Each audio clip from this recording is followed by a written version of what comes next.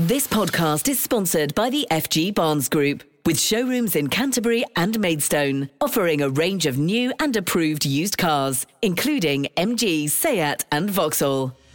Kent Online News. News you can trust. This is the Kent Online Podcast. Nicola Everett. Hello, hope you're okay on Wednesday, May the 4th. Thanks ever so much for downloading today's podcast. And our top story today is that a prison guard who was armed with what's been described as a rapist's toolkit has been found guilty of attacking a prostitute at an Airbnb in Folkestone. A court was told how Richard Scaife was carrying an imitation handgun, bayonet, pierced condom, expired HMP ID badge and gaffer tape when he was arrested. At Kent Online, you can see video of the moment he was detained. And Ish joins me now with more on this one. Ish, when did it happen? Well, the 46-year-old had turned up at the property last November, and the victim has described him as smelling of alcohol at the time. She told police he locked the door and grabbed her by the throat before pulling out the gun. She went on to describe how she feared for her life and thought it would be her last day. Despite his rage, she managed to talk to him calmly while plotting how to escape. She eventually managed to alert the landlord and convince Scaife to leave as another customer was waiting outside. And can you tell us a bit more about what police found when he was arrested? Well, he was picked up on Tontine Street an hour after leaving the Airbnb. Officers then went on to discover 6 machetes, 14 lock knives, a samurai sword, 8 ball-bearing pistols and air rifles at his home. Scaife, who's from Camden Crescent, had denied doing anything wrong and even tried to claim the weapons were all for legitimate purposes. But a jury found him guilty of 2 counts of rape. He was remanded in custody and will be sentenced on July 29th. Ish, thanks ever so much. Kent Online News. Next today, and a couple whose baby died after choking on food at a Kent nursery have condemned a proposed relaxation of rules on the ratio of staff to children within care settings. Now, Boris Johnson's reportedly considering allowing nurseries to take in more youngsters without employing extra staff as a way to cut the cost of childcare. Oliver Steeper passed away in hospital 6 days after struggling to breathe at Jellybeans Day Nursery in Kingsnorth last September. His parents, Zoe and Lewis, have set up a petition against the move and have been speaking to Lucy. Didn't really believe it was happening, did we? No, I was 2 hours away. So I had the frantic dash to get back. When someone phones you and says they're doing CPR on your son, especially, when he was our first and our only child, I literally had to drop everything and drive back as quick as I could. And, unfortunately never really got to say goodbye because he never woke up from the point of passing out. So, it's terrible, and it's an experience I certainly wouldn't wish upon anyone. What was Oliver like as a baby and as a child? Perfect, fluffy haired, like his hair was constantly spiky. Laughed at everything, laughed at like the trees and birds. He used to watch the birds fly over, didn't he? Yeah. He was an absolute delight, from for first-time parents. We didn't know what to expect. You read everything online about, parents having nightmare children not sleeping and whatever. And he was an absolute delight. I couldn't have asked for anything nicer, It just, super chilled. You don't want what happened to Oliver to happen to any other child, but you are a bit concerned about some potential plans from the government. Can you just tell me a bit about that? The reason why we've set up the petition is just because we just think that adding more children to the numbers that an adult can be responsible for just seems to be a recipe for disaster, really, isn't it? Completely.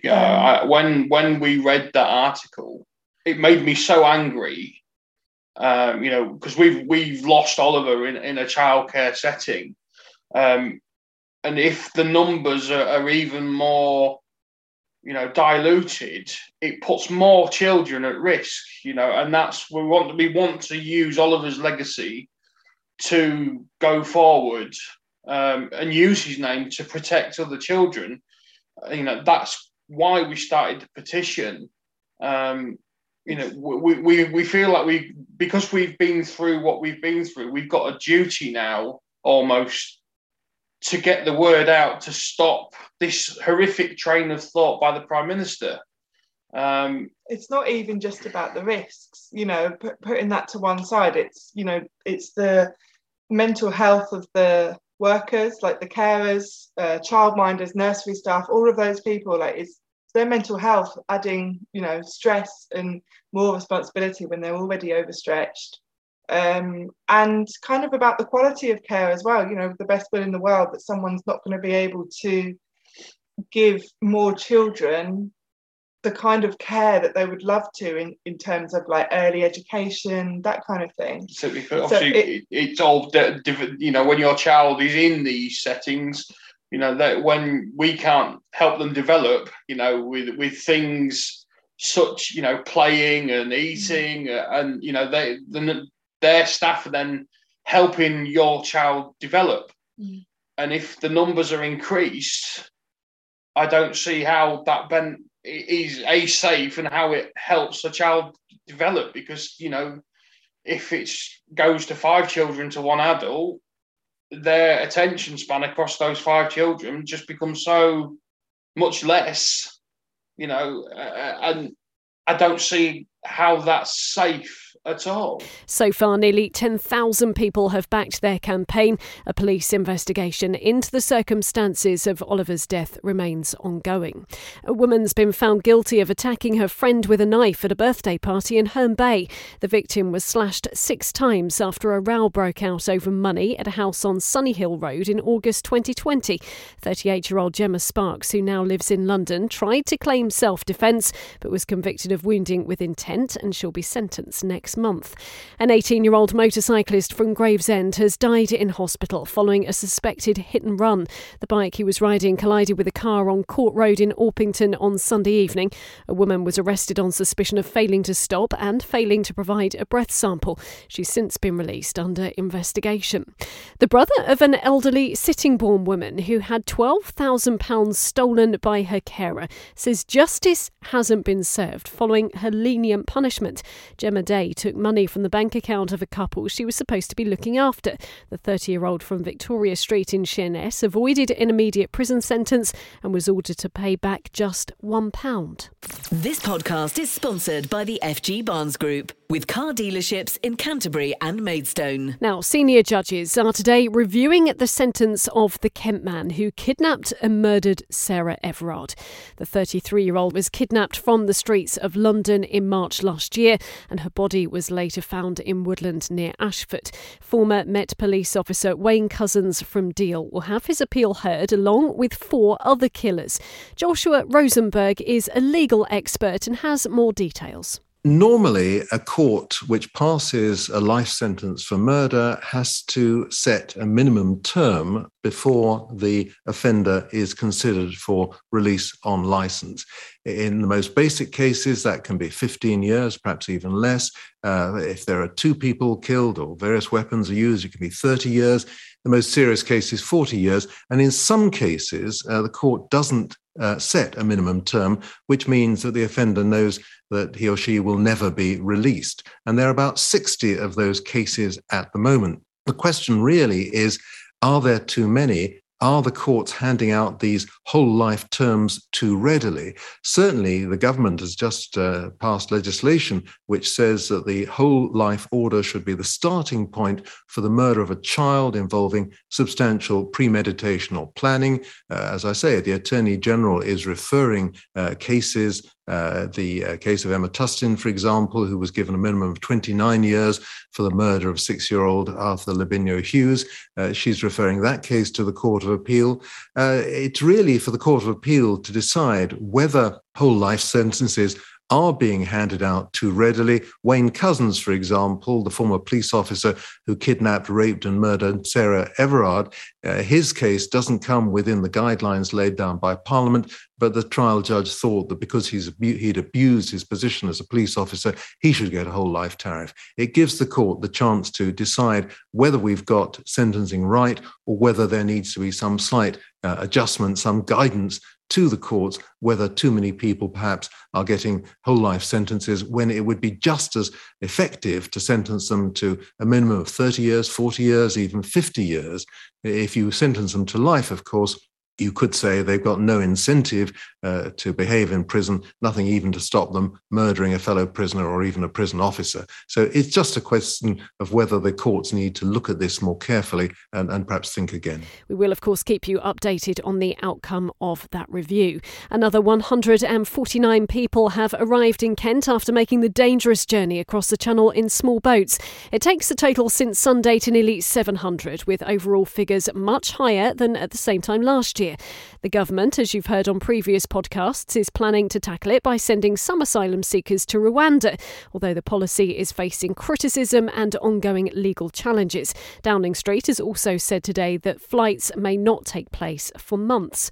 A Maidstone drug dealer has been jailed for 12 years after police cracked an encrypted mobile phone platform. Criminals used it to direct couriers buying and supplying cocaine, heroin, ketamine and cannabis.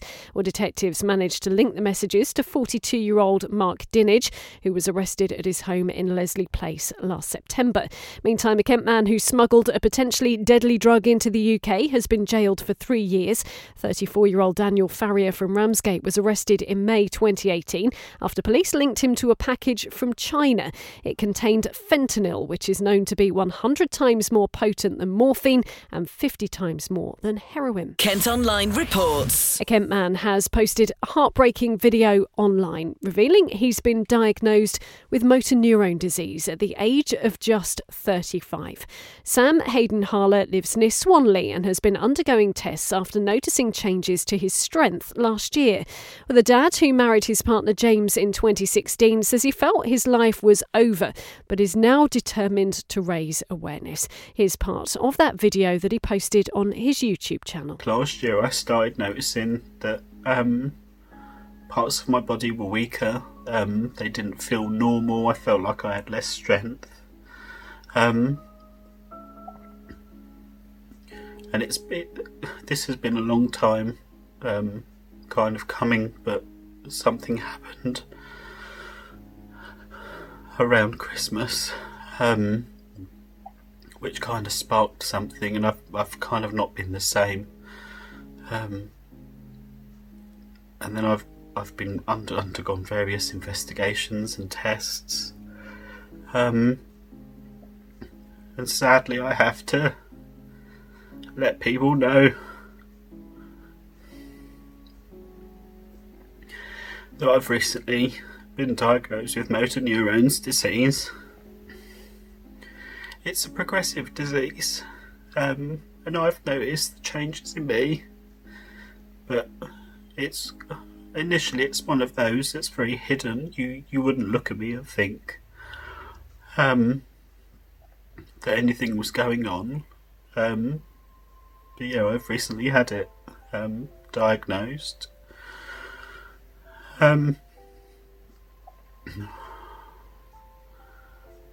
All I can say is that I start living from now.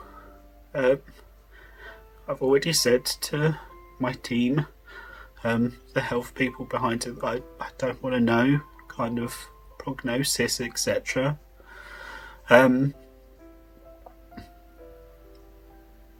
But like, I have to start. I've obviously lived my life, but I'm already putting together my bucket list, because it is so rare. Even the neurologist said for someone my age, it is rare. There are people out there younger than me, and it's usually onset later in life. And I'm going to do my absolute hardest to raise money for MND, because it's so underfunded, and the research around it and things that can help and treatments. Obviously it's not curable. There's just things in place they can do to slow it down. But I apologise if this triggers anybody or upsets people, but it's kind of the easiest way that I know in which to tell others, and it's out there. I don't have to worry about that anymore. Not that I would worry anyway, but I know so many people, and I just want people to know that that's the reality sometimes of some people's life. Well, the profile of this disease has been increased in recent years after rugby players Doddy Weir and Rob Burrow were both diagnosed. The Department of Health says it's committed to spending at least £50 million to help find a cure. We've also got a link to the fundraising page that Sam has set up within the story at Kent Online. It's been confirmed today Operation Brock will remain in place on the M20 for at least another week. The Kent Resilience Forum has described it as a precaution to manage freight traffic heading towards the Channel crossing. P&O ferries have now resumed passenger services on the Spirit of Britain, but the Pride of Kent failed another safety inspection yesterday. It's a year since a huge explosion destroyed several homes in Ashford and left 7 people injured. The blast happened on Mill View in the Willsborough part of town just before 8 in the morning and was caused by a leaky portable gas heater. Well, 4 homes had to be demolished and the site remains cordoned off today. Work is underway, though, to find an architect so those properties can be rebuilt. You can read our special report by heading to Kent Online. A Kent man has saved the lives of 2 women and a 6-week-old baby who became trapped in flats when a trolley full of rubbish was set alight in Sheerness. Heat from the blaze had started to melt a gas meter on the wall of the building on the High Street on Saturday. Steve Shepherd had to be checked over by firefighters and says his shoes had melted. An investigation into the suspected arson is now underway. There are plans to crack down on ugly shop fronts in Canterbury. Bosses say a number of stores have got away with using non-traditional materials and oversized signage, which harms the city's rich heritage. They're investing up to £200,000 in more enforcement staff and lawyers to make sure conservation guidelines are followed. And finally today, there could be a heatwave in Kent later this month. The Met Office reckons temperatures could reach 23 degrees in the middle of May. April was also warmer and drier than usual. Kent Online Sport. Starting off with tennis, and Kent's Emma Raducanu is out of the Madrid Open. She lost in the 3rd round to Ukrainian Annalena Kalinina. The 19-year-old US Open champion from Bromley will be back in the UK to pick up her MBE at Buckingham Palace today. And in football, Steve McKim has spoken of his shock after being sacked as Tunbridge manager. It came just 24 hours after Angels secured their safety in National League South with a 2-0 win over Eastbourne. He'd been in charge since 2014 and led the side to promotion 3 years ago. We're told Academy manager Tom Parkinson will take charge of the final game of the season. Tunbridge Angels fans, you can let us know what you think by heading to the sports pages of Kent Online to leave your thoughts. Well, that's all from us for today. Thanks ever so much for listening. Don't forget, you can follow us on Facebook, Twitter and Instagram. You can also get access to the ad-free Kent Online premium site. You need to subscribe to do it. Just head to kentonline.co.uk/subscribe. News you can trust. This is the Kent Online Podcast. This podcast is sponsored by the FG Barnes Group, with showrooms in Canterbury and Maidstone, offering a range of new and approved used cars, including MG, Seat and Vauxhall.